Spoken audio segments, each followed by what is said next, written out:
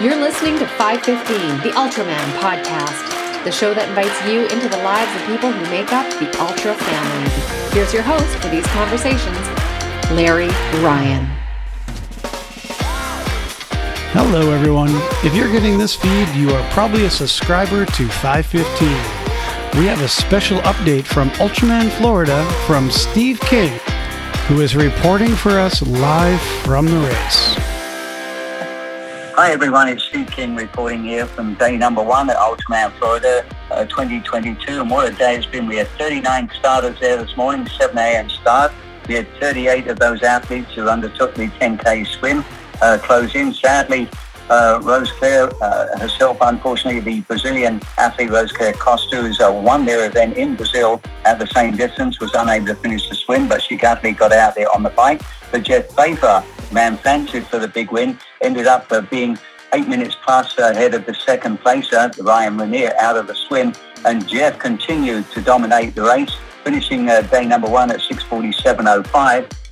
So he's got a big lead, some 47 minutes over the top man. However, on the swim portion behind Ryan Raniere, we had Fabia Miramonti out of Italy. She set the second fastest ever women's time for the swim at 2:50.20. And we had the athlete out of Israel, Antonina Reznikov, coming in fifth out of the swim at 3:09.09. But these guys had brilliant bike splits as well between them. Fabia finishing second overall at the end of the day at 7:19.02. Tonya ended up with one penalty of 6 minutes, so it took her 7:32.52 in the end. She had a huge bike split that would have been, I think, the third fastest, so she will retain a great position going into tomorrow. And Fabia set the fourth fastest bike split, but between the two of them, they ended up 7:19.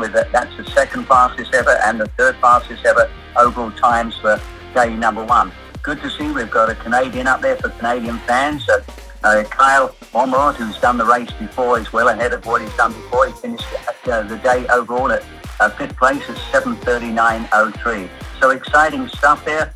The women doing very well, but what was pleasing as well, the final athlete out of the swim, a Mexican, Jose Postigo. He was just ahead of a lady called Simone Silva from Brazil. They recorded 5:28.531, and Simone was our final finisher with 3.5 minutes to spare. So exciting things happening here, and we look forward to tomorrow, day number 2, 170 miles back on the bike. Thank you, Steve, for that update from Ultraman, Florida. And if you want to follow the action as close to live as possible, remember to tune in to their Instagram and their Facebook pages.